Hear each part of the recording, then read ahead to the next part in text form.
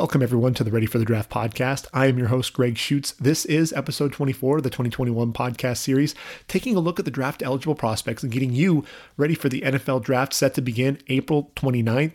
And this is actually the second installment of the From a Fan's Perspective segment. This is where I sit down with you, the fans, and we talk free agency and the draft for your favorite NFL franchises. We'll also take a look at your favorite college teams and which players are coming off the board when. This week, I sit down with Steve Jackson, a huge Tampa Bay Buccaneers fan. So we talk free agency and the draft related to the Tampa Bay Buccaneers. So please sit back, relax, and enjoy my conversation with Steve Jackson, huge Tampa Bay Buccaneer fan. Okay, this week from a fan's perspective, I have Steve Jackson with me. Steve Jackson's a huge Tampa Bay Buccaneers fan. Wanted to break down everything Tampa Bay. Super Bowl champs, first and foremost, Steve, got to congratulate you on the Super Bowl win.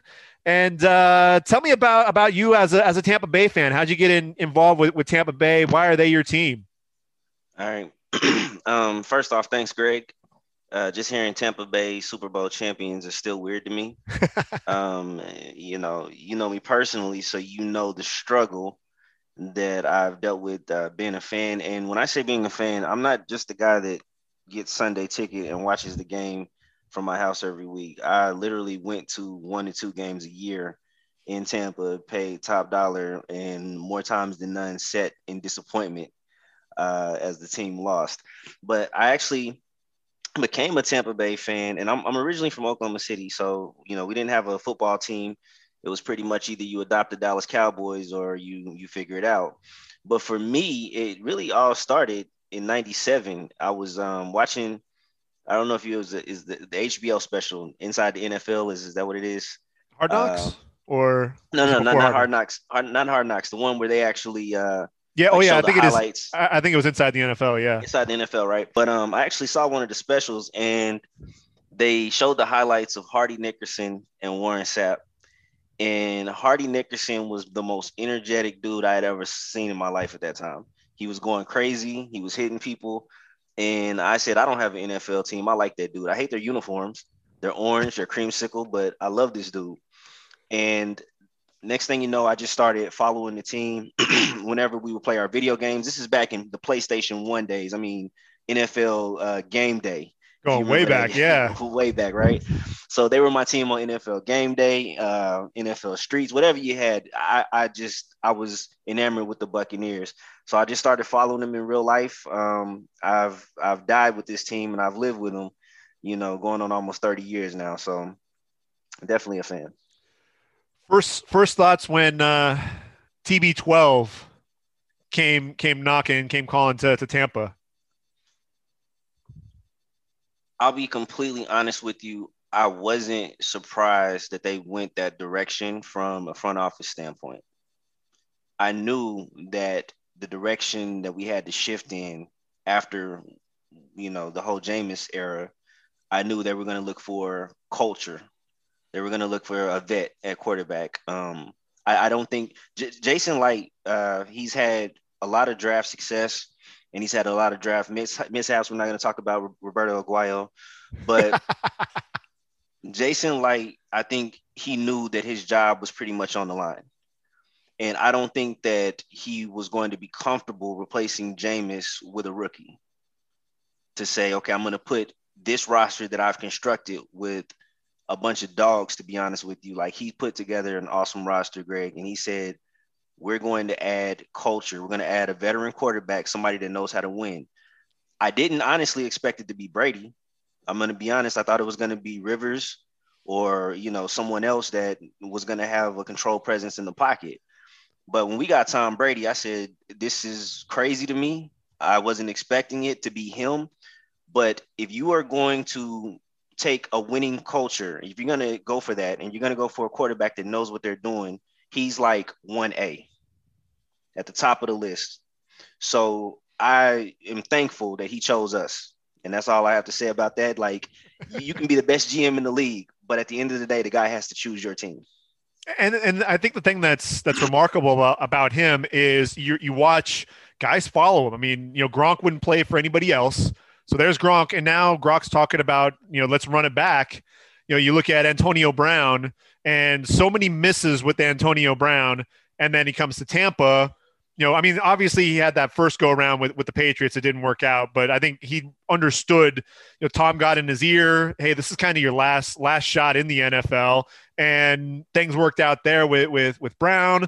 Sue seemed to be like he was on his best behavior with Tom Brady. That hardly ever happens. There's usually one mishap with him, one misstep. It just seemed like everybody along the way was following this guy, and you're kind of even seeing that now with free agency.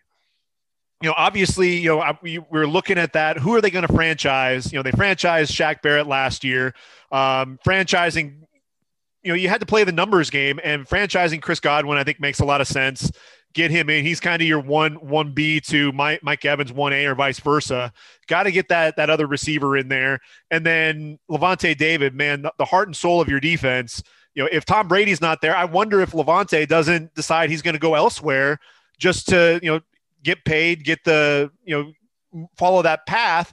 And then you look at Shaq Barrett, he could potentially get more money going somewhere else, and he wants to stay as well. And I think they do get that long-term deal made. So it's one of those things to where a lot of these free agents, free agency moves, Tampa doesn't really have to do a whole lot. Let's just run it back. It's pretty remarkable. I mean, what do you see that from a fan standpoint? What is it that's bringing these guys back? That's all Brady, Greg. And you hit it right on the head.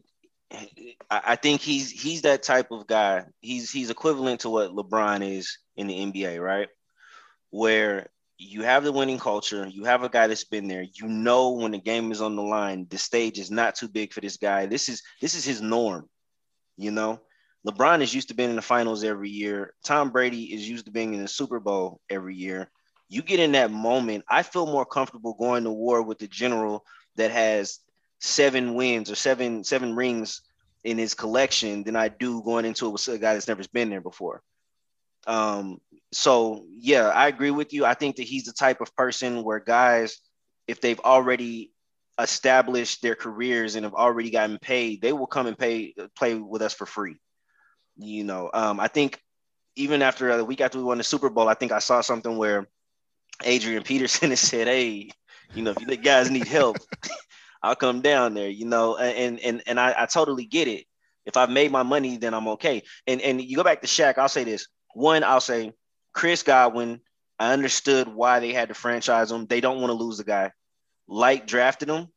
He loves him. And we as fans know what he brings to the table. Even if the outside world will look at him and say he's the 1B to Mike Evans 1A, he's actually our most important receiver because the things that he does on the field, Greg, allows Mike to be who he is, to be him to be Mike. Threat. Yeah. Right. Because Chris Godwin does everything from lining up in the slot, going one-on-one, blocking. He does everything. So for us to lose that, it changes things because the things that Chris does, AB can't do. Right. The things that Chris does, Mike can't do. So you keep him in place to keep all the weapons running on all cylinders, right? You go to Shaq, I'll say this. With Shaq, I get it. He had nothing, Greg. He came into the league undrafted. He has not had a long-term deal. He said, as soon as we won the Super Bowl, this is all cute, but I have to get paid. And the decisions that Tom has made as far as, restructuring his contract, doing all of that, that's all for Shaq. Everything that we're doing right now, franchising Chris, we have to create that money to feed this beast and say, hey, we need you here. We understand you're going to get paid, and we have to put ourselves in position to be competitive with the other teams that are going to come throw the bank at them. So, yeah, no, I totally agree. I think that's what it is, man. It's all Tom. Guys will come in. It'll be very interesting. We'll talk about the draft, Greg. I know you got questions about that, but it'll be very interesting if they bring most of the guys back.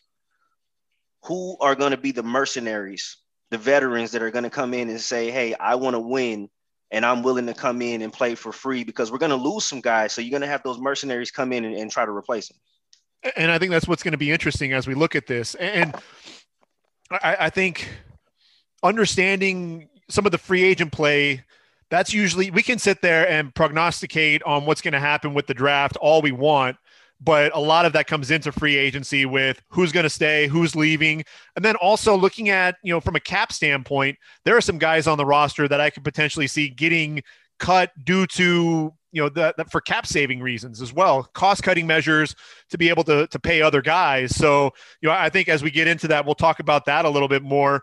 But I think when you look at last year's draft, just real quickly, I think those first 2 picks couldn't have gone any better for Jason Licht and Bruce Arians. I think getting Tristan Wirfs, and you and I, we talked before the draft and even during the draft, and I thought there was no way Tristan Wirfs will be available. I actually had him going to the Bucks at one point, and the more I watched him play, and then the combine, everything else, I'm like, this guy is the best tackle in the draft. There's no way he should be on the board. He falls to you, and then in round 2, you're asking me, who's this Antoine Winfield dude? And I'm like, just wait, this dude's a player. And I mean, both of those guys, have you seen a draft from the Bucks in recent memory where those first 2 have hit quite like that? I'd have to go back and look at it. I know we've had some pretty impressive drafts, Greg. But it's been a while. Yeah, it has. Like if you think about it, we drafted Mike, Ali Marpet, guys like Donovan Smith, who I'm not too high on right now. We'll talk about him. Yeah, Devin White. I mean, these are the past drafts we've had. So we've had some pretty good ones. Even I think the draft with Vea, we drafted him, and if I'm not mistaken, someone after that. But maybe the OJ Howard. I just have to think of the 2 that we may have gotten in the first round like that. And if I'm not mistaken, I think he's traded up to get Winfield in the second round. I think we had to trade up. Yeah, but no, he hit it on both of them, man. It was so crazy. But to be, you can think about a guy like Tyler Johnson, and 5th round, pick number 161. He hit it on all cylinders with this draft, man. Even our running back, Keyshawn Vaughn. It was impressive. But it'll be interesting to see how it follows up on this one. What it's going to be is just depth. That's all we need now. It's just going to be the rich getting richer, man. So let's talk a little bit now about this offseason and really kind of what we see really happening with this draft and as things unfold. One of the areas that obviously we're going to talk offensive line, Donovan Smith. Look, he's in the last year of his deal, 14.25 million against the cap. We know that he's been a guy that's really kind of had that rocky road. I think, 2020 might have been one of his better seasons, to be perfectly honest with you. But, you have him, and then you also have Ryan Jensen at center, over $9 million there against the cap. And he's been okay, but he hasn't been a guy that's been earth-shattering to where do we really want to spend $9 million on a guy who's just an average center. Do you see those guys sticking around? Do you see either of them being cap casualties? Because I think if we see either of those guys move on, that ultimately accelerates the need for either a tackle or a center. And I'm not sure that there are a couple of centers that are out there in free agency that they could go after, but I think those are 2 that we could potentially see pop off in the draft at some point. All right. So I'll say this. We can never underestimate the importance of consistency, especially when we talk about quarterbacks and their offensive lines. Tom, I believe, had the same offensive line in New England consistently. It wasn't just bringing guys in 1 year, 1 out. Like he would have that same line, and then maybe guys would get old and fade out, and you had to bring in their replacements. I think if we would not have won the Super Bowl, we would have saw maybe a Donovan Smith replacement. That would have been something that we would have looked at. If Tom would have got hit too many times this season, at the end earlier in the season, he did get hit, but towards the end of the season, last 5-6 games, they couldn't touch him. So I think if we hadn't won, you would have saw something drastic happen there. But right now, what I'll say is I think Smith and both Jensen will come back for their final years. Both of them are free agents next year. Right. So what you do is, and it's number 1 on my draft board, is you do go O-line in the first round and address it because you need that depth there. Because not only you have the free agency situations with Donovan Smith and Ryan Jensen, and also Donovan Smith not being consistent and being a little lazy. And that's not a personal attack on Donovan Smith. I'm just looking at it from a fan standpoint of what I see every Sunday. Right. we also have a guy like Alex Kappa who's had health issues the last couple of years. So you might want to look at left tackle, center, even another guard that can come in. When Ali Marpet got hurt this season, Greg, and was out, Tom got sacked way more than I've ever seen him. And I think I saw something where Wirfs only allowed 1 sack towards the end of the year, and Marpet, you couldn't get in the interior. So what you have to do is just, for me, I feel like we have 6 draft picks. Out of that, I take at least 3 O-linemen, because you have to create that depth at that position, especially when your quarterback is the most important guy on the field, and if he can stay healthy and you give him 5 seconds in that pocket, it's over. And there's some depth at the offensive tackle position in this year's draft, and I've got 5, potentially 6 that could come off the board in round number 1, and it's really going to be one of those things to where who's available and do they want to go ahead and pull the trigger there in round 1. And so like a guy like Tevin Jenkins out of Oklahoma State, a guy that plays both left and right tackle, big physical guy, you could potentially line him up there at left tackle, but I think he's going to be off the board. So really you're getting into these guys to where, maybe Tampa even looks at trading back because you're looking at, okay, Dylan Radins out of North Dakota State, Liam Eichenberg out of Notre Dame. Those are 2 guys, even Samuel Cosme out of Texas. 3 guys that I think of that could all be left tackles, but do I take them with the number 32 overall pick? And that's where I'm from a value standpoint versus just that straight need. Do you see them potentially reaching for a guy that really should be a 2nd round pick, but I'm going to go ahead and take him in round 1 just because that's ultimately my biggest need? So I'll say this. It really depends on who's left on our draft board when we get to 32. If it's getting down to 32 and your top O-linemen have already been taken, or you didn't trade up to get them, you have 2 choices. 1, do we look at another position of need and the best available player? Or 2, to your point, do we trade down and try to get as many picks as we can to build up our depth, right? So I think second on my list of our needs at this point would be the D-line as far as depth. We need to have depth because right now you got Sue, Steve McClendon, and Raheem Nunez-Roches, who we affectionately call Nacho. All 3 of them are going to be free agents this year, and I don't believe we keep all 3. We'll be lucky if we can keep Sue. If we and that's what I mean by mercenaries. If we lose somebody like Sue, there's going to be a guy out there that says, "Hey, I'm a former Pro Bowler. I don't know if you guys need help, but let me get in here." Not to mention, not to interrupt, but not to mention, William Golston is going to be in the final year of his deal as well. So that's exactly another guy that you could potentially see down the road, moving on, potentially getting paid elsewhere.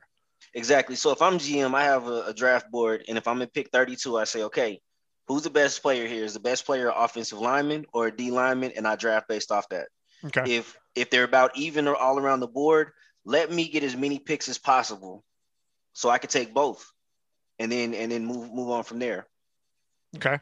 So the guy that I'm looking at for Tampa at 32, and I think there are a couple of different directions that they could go with this, but I'm looking at a guy like Carlos Boogie Basham. So with the nicknames Boogie, he's 6'4", 285. They're out of Wake Forest. This is a guy, from a 19 and a half sacks, 35 and a half tackles for loss in the last 3 seasons. And he's a guy that's primarily been, a 43 DN, but I think he can play 5 technique. He actually has the size and strength to be able to do that. This guy's a physical freak, in my opinion. A guy that can bend coming off the edge, the explosiveness, 36 and a half inch vertical leap, and then bench press over 400 pounds, squats over 700. So that the guy has power to him as well. And when I first watched him play as a junior, when he was really making strides, I saw him and I said, this guy's another AJ Epinesa, but the explosiveness, you continually, not only just the power, but he was beating guys with speed. He was bending coming off the edge. He's a guy to me that relentlessness too, that nonstop motor. I think he fits in really well with what Todd Bowles is going to want to do too. Levante David, Shaq Barrett, JPP, behind him, cleaning up, making plays. And look, if you can get creative with a lot of blitzes and everything, and if you got one-on-one against Boogie Basham, this is a guy that's going to pick you apart. He's going to, use those inside moves, loves to use his hands, a lot of secondary moves. To me, I look at it, and if those top offensive linemen are off the board and he's sitting there at 32, I think that might be your play. Yeah, and you just have to keep in mind that anybody we draft at that position, depending on who they bring back in free agency, is coming off the bench.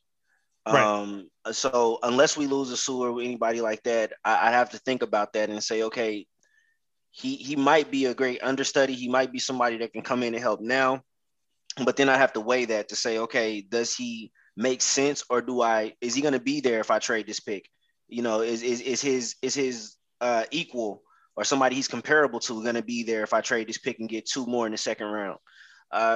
It'll be very interesting to see where light goes, but I'm just going to say these are rich people problems, It's true. And it's so crazy for me to say that because I'm so used to picking earlier in the first round every year.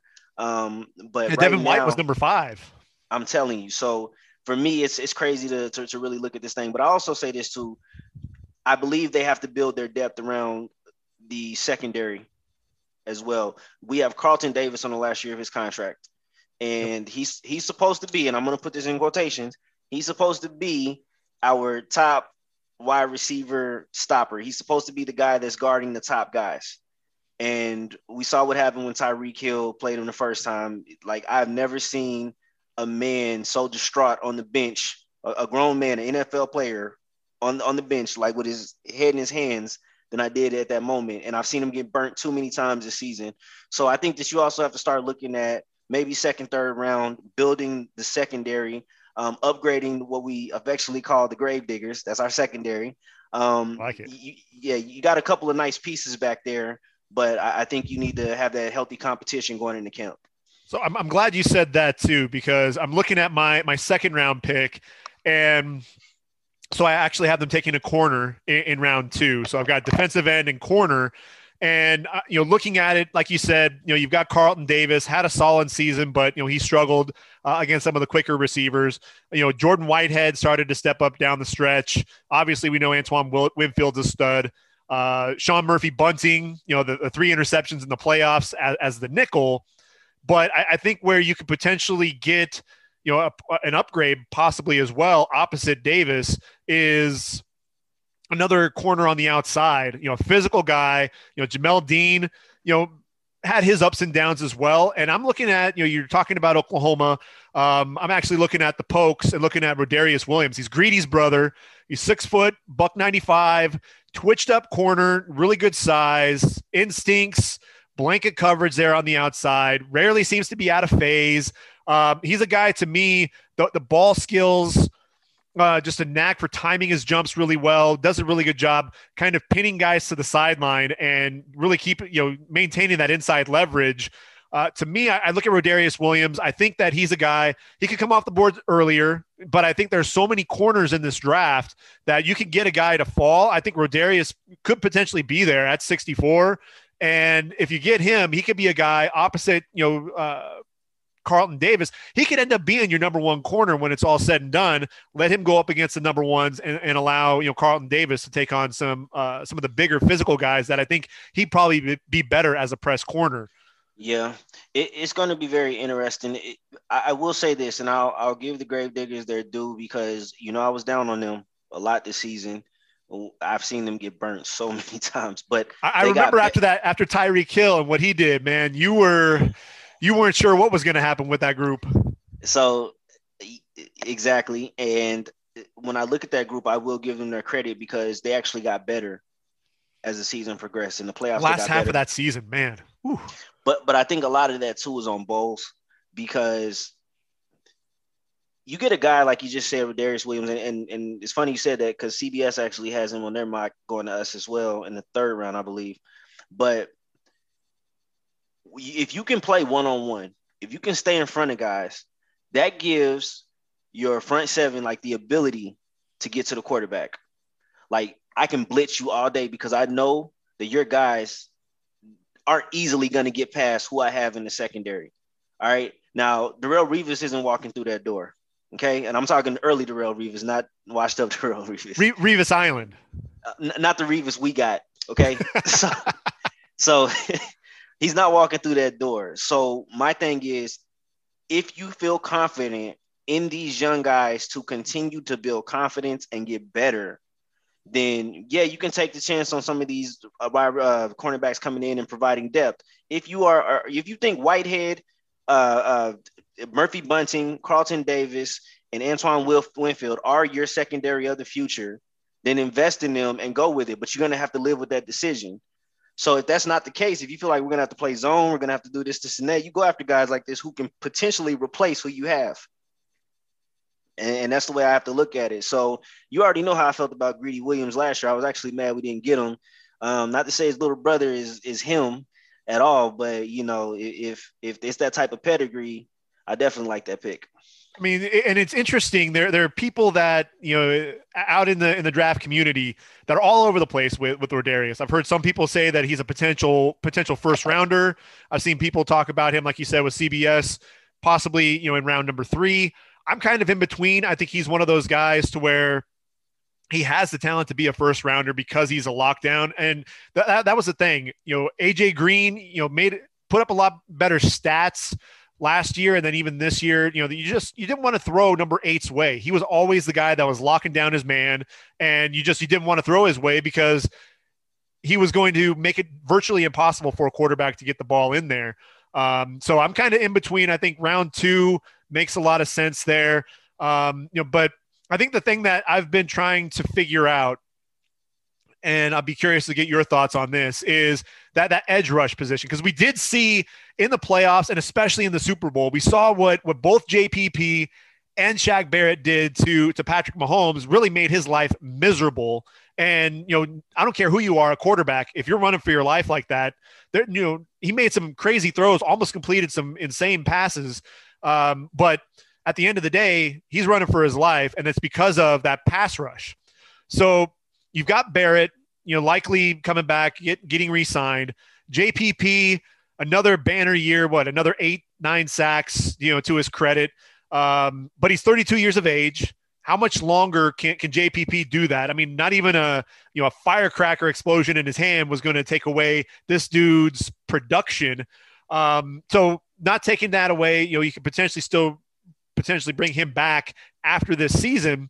But again, 32 years of age in the last year of his deal, I don't see any real depth behind those two guys. At what point do you look in free agency for an edge rusher? Do you look to the draft sometime on day 3, try to find a diamond in the rough? Where do you go from an edge rush perspective? It's crazy that you brought him up, because as I'm looking at our depth and everything else, that's where we actually have the least depth. And the reason why I haven't put them so much higher on the depth chart as far as a position of need is because I honestly think we're going to get Shaq back.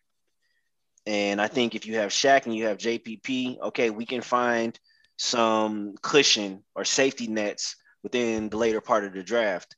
Now, if you're looking at them being out of the door, this becomes a whole nother conversation. I think that may end up being your first round pick at that point. Exactly. If we don't get Shaq back, we already got JPP, but he's on his last year of his deal this year. But no, if we don't get Shaq back, I would honestly prefer to find a veteran to put in that position. If he's going to be the lead edge rusher, go get a guy. But if you can't find him in free agency, you go get him in the draft. And to be honest, I probably even try to trade up to get him if there's a guy out there. I haven't really looked at the draft like you have this year, obviously because I'm still on the Super Bowl high. But but if there's a guy out there that's worth going to go get, then you go get him. I will say this though, to your point about JPP, everybody will not get paid next year, and we have to think about that. I know for a fact Chris Godwin is happy to be back, but probably not happy with that franchise tag. Right. So he's going to want to get paid next year. And if you believe in him and he goes out there and he shows everything that he has and plays out of his mind next year, you're going to have to pay him. Okay. And Mike Evans, the money's going to end up switching. You see what I'm saying? Yeah. So if you have to pay that guy and you have some other guys to pay, JPP is going to be one of those casualty, of the salary cap.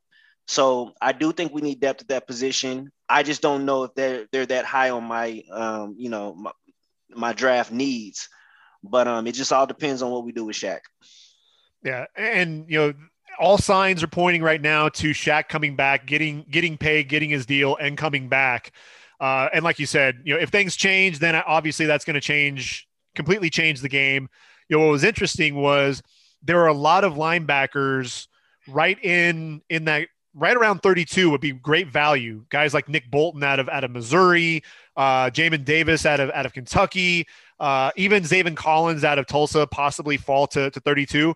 Would have been really nice linebackers to play with Devin White on the inside, but because Lavonte David wants to come back, that takes care of one of your key needs. And that's really, if you looked at a lot of the mock drafts, they had you guys taking a linebacker in round one. Getting Lavonte David back really takes care of that piece, and you don't have to worry about it. And that's why I'm looking, the end, and I'm with you. If Barrett comes back, I think there are other positions of need that are, really of greater need. Mm-hmm. You could potentially corner, looking at that, because there is a deep draft from a corner perspective, you might be able to wait until the third or fourth round to get another corner. But, to get an impact corner that could challenge Jamel Dean for that starting job, I think, round two might be. But it's going to be interesting to see how that plays out, because I'll have to take a look a little bit further in terms of possibly finding somebody that could come off the board in round two. And if not, you're looking at round three, a guy like Quincy Roche out of Miami. Really right now he's kind of an undersized guy at defensive end, 6'4", 235, kind of a lanky guy. And he gets engulfed a lot of times by those offensive linemen that get their hands on him. But you want to talk about speed, you let him play in space coming off the edge. That's really where he could be a situational guy and potentially, slide into a starting spot if and when JPP decides to move on. But I'm also looking at third round and that tackle position, like you said. There's a guy out of Northern Iowa who looks like this year's Mekhi Becton. His name is Spencer Brown. He's 6'8", 321. And he looks mean. He's just throwing guys out of the club. I mean, just, one of those guys is going to grab onto you and just chuck you and throw you all over the place. Good feet, and for a guy his size, he's got those real long arms. He's benching 500 pounds at 6'8".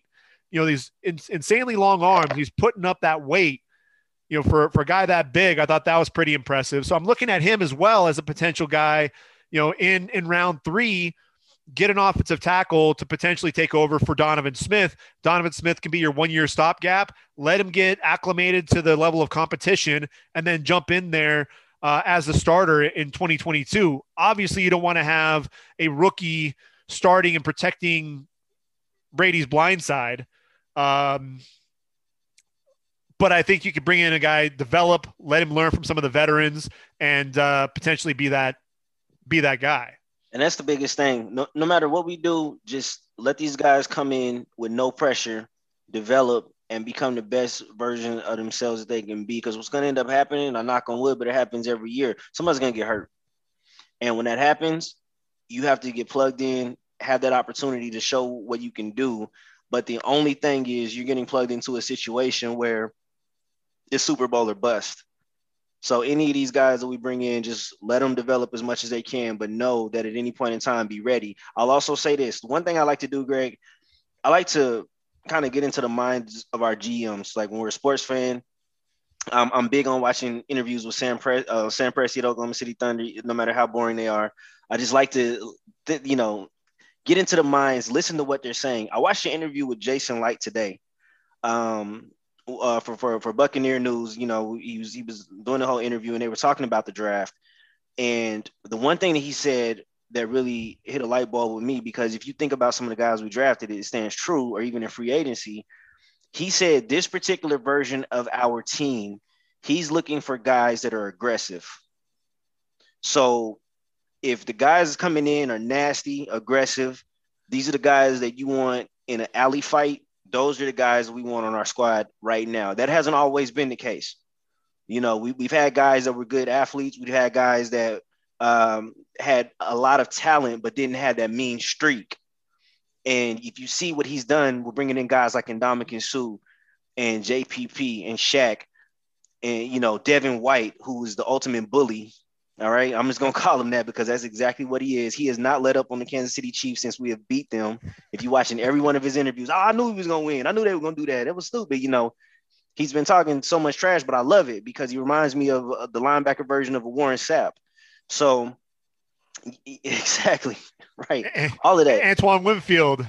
All of that. Like he is looking for guys that are going to come in and say, I am a BMF and I'm going to prove it on this field. So any of the guys that you're looking at or possibly bringing in, that's Jason Licht's mindset of the depth that he wants on this team. So it's interesting that you say that, and guys that are aggressive, because we were talking about the interior of the line, and that's one of the conversations you and I have had quite often is addressing the interior of that line. There's a guy, and this is what's funny too, is there's a guy in Division III Wisconsin Whitewater. So, you guys are not unfamiliar with drafting an O lineman from a Division III school in Ollie Marpet.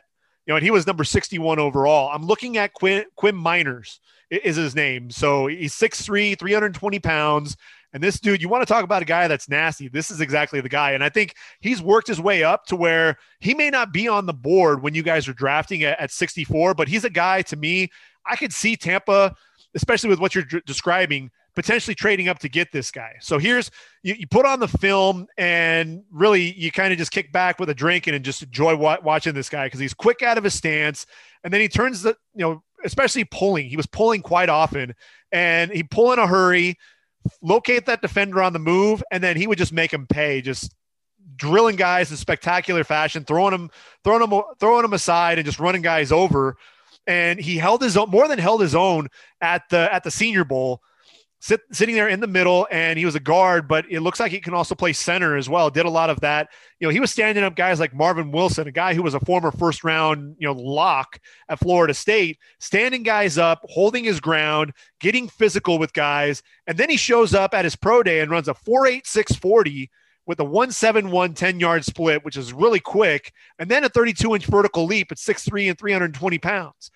I'm looking at Quinn Miners and I'm like, dude, this is exactly what Todd Light is talking about. So it's, I'm sorry, Jason Light. Todd Light played for the Rams, but Jason Light. It sounds like it'd be a great fit if he's available. And it's like, does Jason Light look to trade up for a guard center, or do you stay put and potentially look at getting? There's a guy out of Ohio State, Josh Myers could potentially be there in round 3. There's a guy out of Georgia, Trey Hill, a center, could potentially be there in round 5. That's really some of the things I'm trying to figure out is do you go after some of those aggressive guys now and potentially look for some depth at that corner position or depth at the edge rusher and really solidify that offensive line, get those, those aggressive, those dogs, as you were calling them, and the guys that are going to get physical and get some of those other guys, the splash players later on? Or do you go best player available, get the corner, get maybe an edge rusher, and then find the O-line later? Yeah. And I'll also say that, with this particular team, you do want to have that depth, but then you also got to think about some of the guys that are coming back and if you would need to replace them as well. I don't know how much longer Gronk has. I think he's just playing for fun right now. I don't think he'll cost a lot of money because he's just, hey, I like living in Tampa, baby. I like playing with Tom. I'm here. Give him the veteran minimum and just let him go. I think Gronk is just having the time of his life right now. And I don't know. I didn't look at Brate's contract situation, but I don't know how much longer he has left. And then you have O.J. Howard in the last year of his deal on a prove-it deal. He can't stay healthy to save his life. And I hate it because I love O.J. and I think he brings so much to the table. But when you got these guys coming back, I also look at a position like tight end where you may want to look later in the draft to say, okay, how do we manage this? We may be losing one of our other guys at our fourth tight end position, Alclair, I believe that is. But we just have to look at these guys to say, okay, if we got all of our needs solidified through the first 3 or 4 rounds, then do we look at guys that may be in and out, and do we try to find their predecessor after that? So looking at Brate, he's in year 4 of a 6-year deal, 30 years of age. A guy that, looking at things now, $6.2 million, cap hit right now. No dead cap or anything like that from here on out. But he's sitting there, looks pretty good for the next few years with Brait. Like you said, I think Gronk as well. The tight end position is kind of tricky with the draft. Here's, the thing that's going to be interesting is you've got some guys in free agency, not the top guys, but there's still going to be some guys in free agency that they could potentially look at. The question is going to be, can OJ Howard stay healthy? And that's the part that I wonder is do they take another year, say, okay, we've got Gronk, which we know probably play half the season and be ready for the playoffs. We've got Brait, and then potentially you've got Howard if he can stay healthy. Do you roll with what you got? Because when healthy, OJ Howard can play. It's just, can he stay healthy? Or do you move on a tight end? To me, I think you're probably looking later on in the draft. The issue is that you're probably getting a guy who's more of a developmental tight end than you are. I don't see Jason Light looking in the top 3-4 rounds of the draft. And that's where I think it's so top heavy at that tight end position. You get towards the middle rounds, and that's a group that I don't see guys that excite me to where I'd say, all right, maybe you get a guy in the 6th or 7th round, just, hey, that's my final pick. I need a tight end. We'll bring him in, see if we can develop him. There aren't any guys that really excite me so much, so that's the thing. I think you've got enough, I wouldn't say needs, but enough areas to where you could go in the draft and say, all right, we can hold off on the tight end position. Yeah, it'll be interesting. And the reason I even brought them up, say we fill all of our positions in need, but you and I both know Tom Brady is going to play it safe. Most times he's got to have a tight end. He's got to have a running back that can catch the ball. 2 tight ends. Exactly. So maybe not in the draft. Maybe that does come in free agency, but I just think about, okay, we've got all the pieces that we need. We have all of the depth that we've looked for within the draft. What other positions do we try to solidify more at that point? The running back. Go ahead. No, go ahead.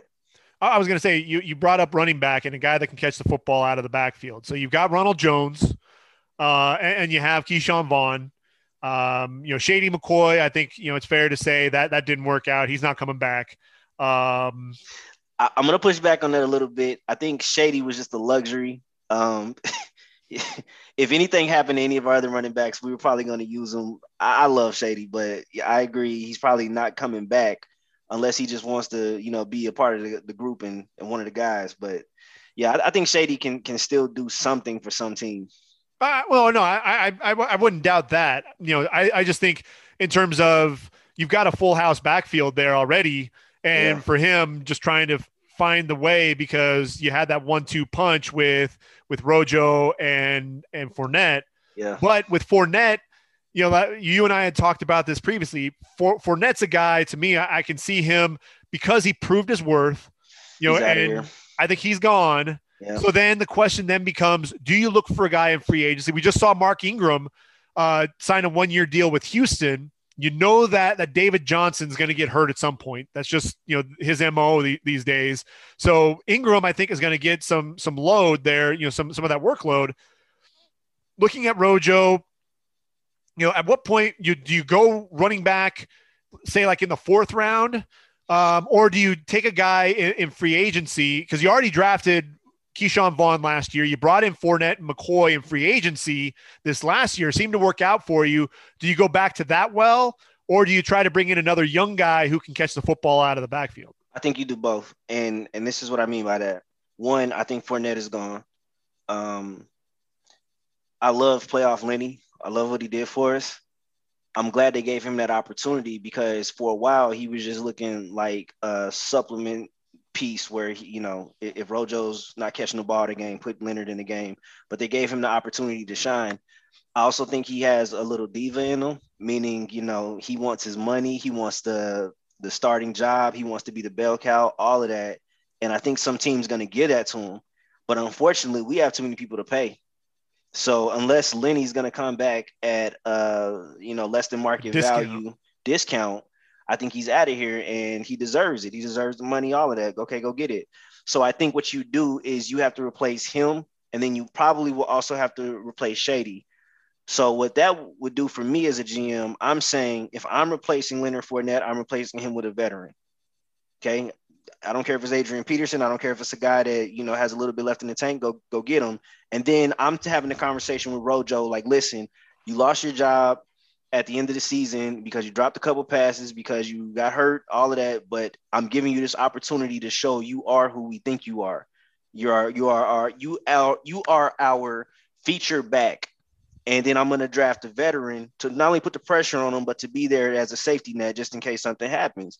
And then from Shady's standpoint, I'm replacing him with whoever we take in this draft, because now you have Keyshawn Vaughn, who's a year older. He knows he dropped some passes and fumbled in the playoffs, and that's when he sat down. We didn't see him anymore. But you give him that opportunity to say, okay, you can fight for the secondary running back job. But then I'm also bringing in a young guy that can challenge him and also challenge for that spot as well as a project. But so I'm thinking I need a veteran, and I need to draft a running back. But later down the line, because to me, I think that we're pretty much okay at that position with Rojo. So it's interesting that you're talking about that, because there are a lot of mock drafts out there right now. And, if you to go and hit up the draft Twitter community, I think you see a lot of talk about like Javonte Williams is a name that I hear time and time again out of North Carolina. 3-down back. He's 5'10", 220, physical guy, has some speed, catches the football out of the backfield. But they have him coming off the board to Tampa in the first 2 rounds, whether it's round 1, round 2.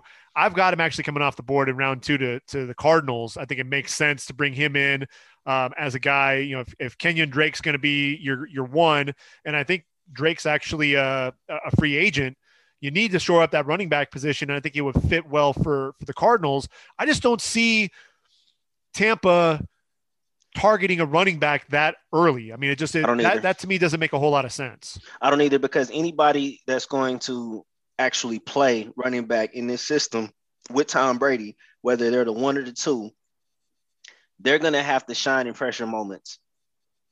When Tom is getting blitzed and he needs to find that running back out of the backfield, they need to catch the ball. They need to not be so much in the moment that it's too big for them.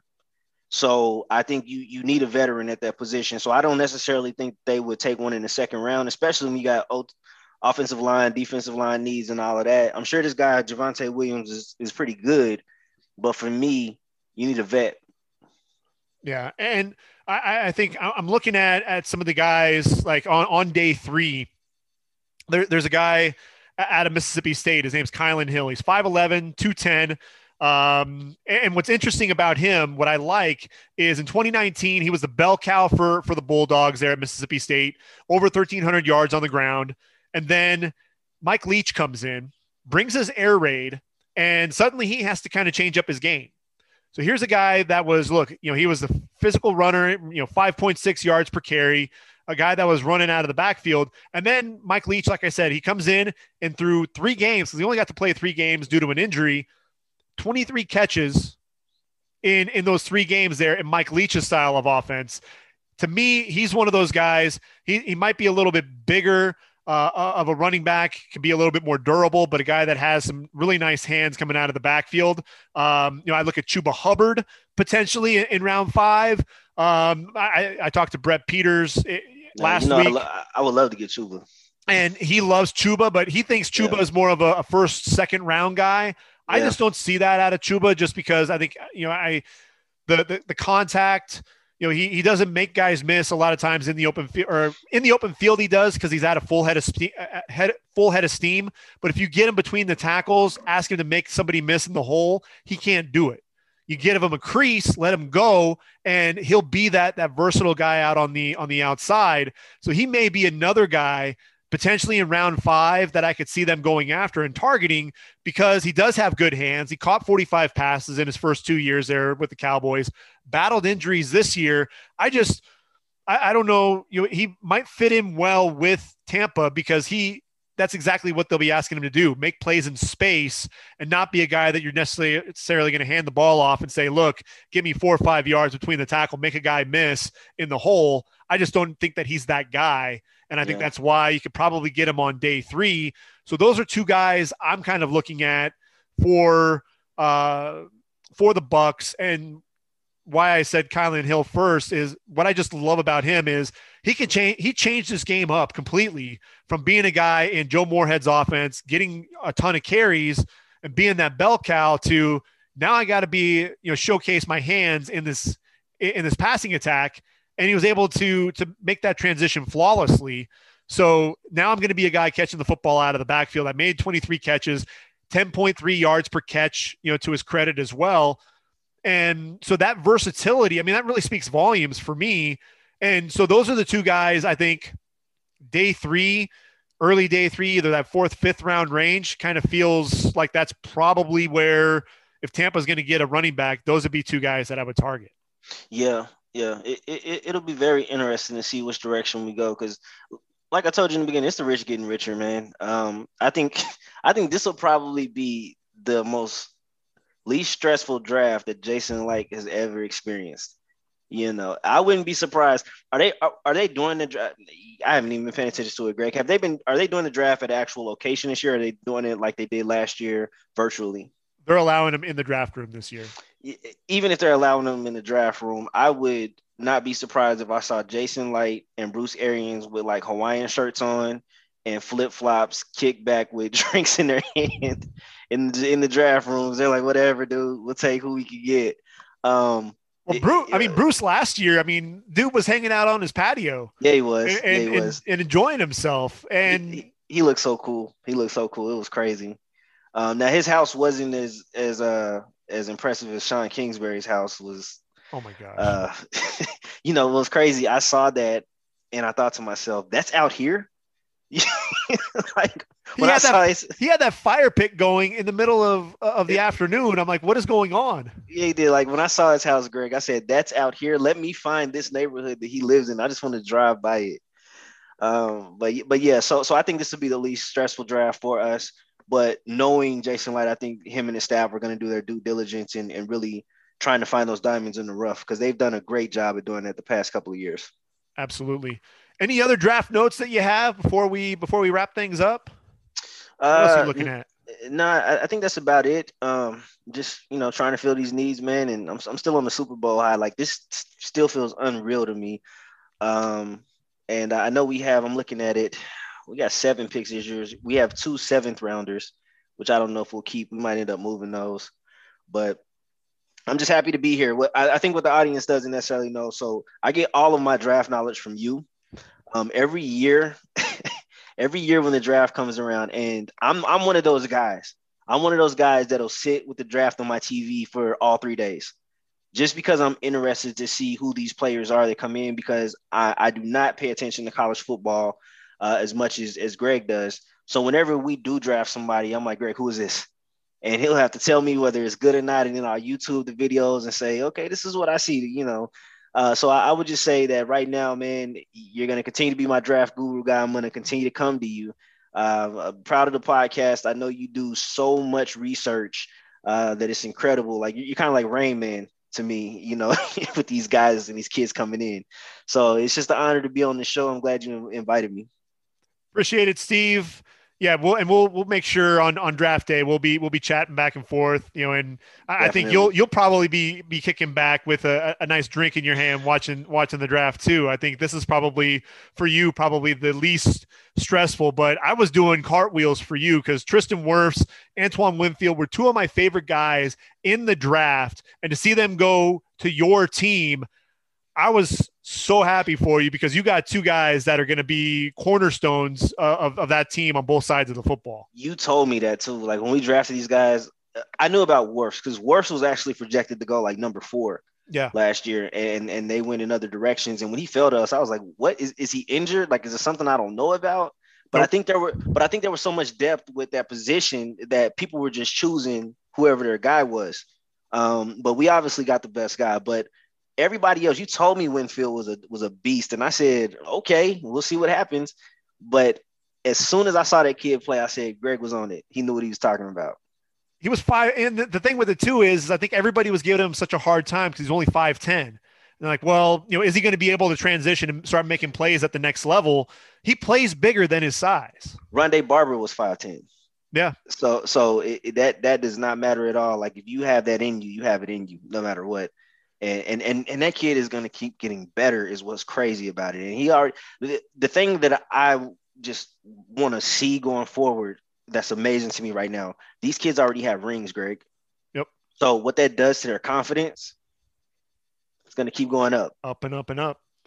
Well, and thank you for coming on too, because this gives me more insight. And that's really why I wanted to start doing things from a fan's perspective and having some of these conversations, because you know your team intimately, even more so than I do.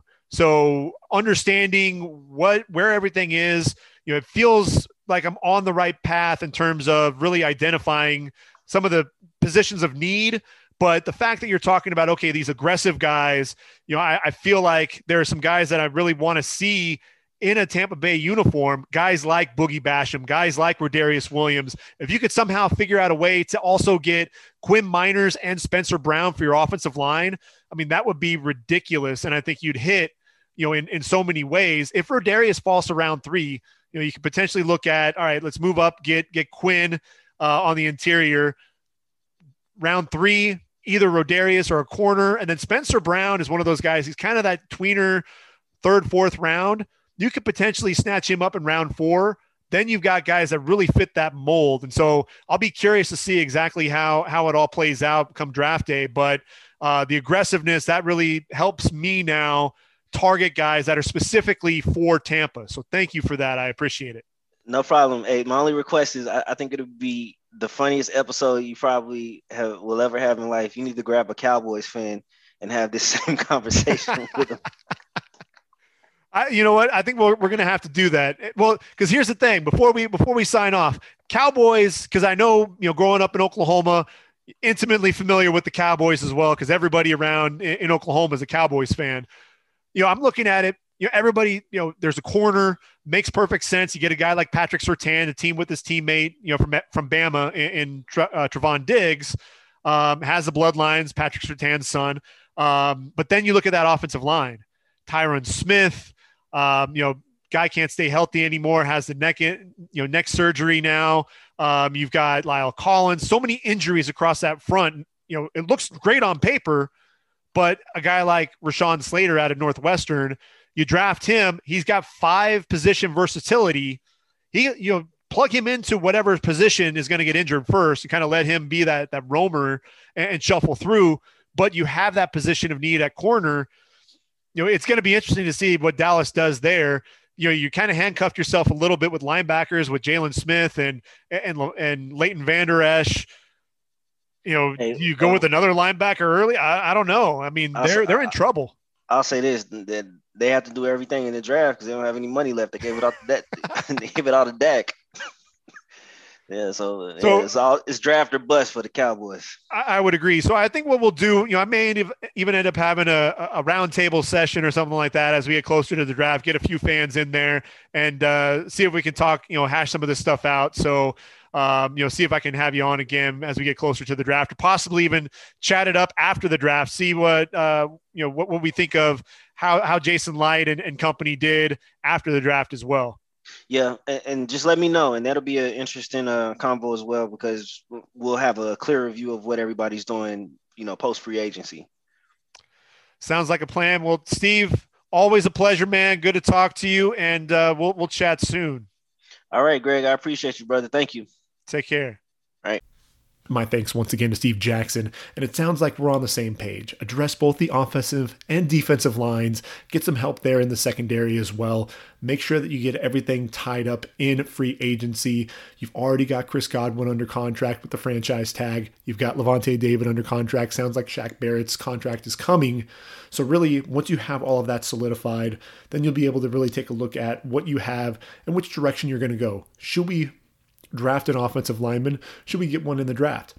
I think you're going to see a combination of both. I think the same thing for the up front on the defensive line, especially if Ndamukong Suh is not brought back, because You also have William Golston in the final year of his contract. So I think a lot still to play out for Tampa Bay, but I think they're in a much better situation than a lot of other franchises out there. And to Steve's point, a lot of times it's kind of the rich getting richer. So it's really going to be exciting to see what Bruce Arians, Jason Licht, and company do in Tampa Bay. So we're going to go ahead and wrap up this podcast. Next podcast, we're going to take a look at the wide receiver position. And I think when you look at the receivers, you have three clearly established top receivers in Devontae Smith, Jamar Chase, and Jalen Waddle. What happens with that second tier? Will Rashad Bateman, Kadarius Toney, Terrace Marshall come off the board in round 1? Do they fall to round 2? There's a lot of depth at the receiver position, a lot of guys to cover. So please stay tuned. In a few days, I'll have that podcast released. We'll take a look at all things wide receiver. But until then, this has been the Ready for the Draft podcast. I've been your host, Greg Schutz. Take care, everyone. Enjoy your week, and I am out of here.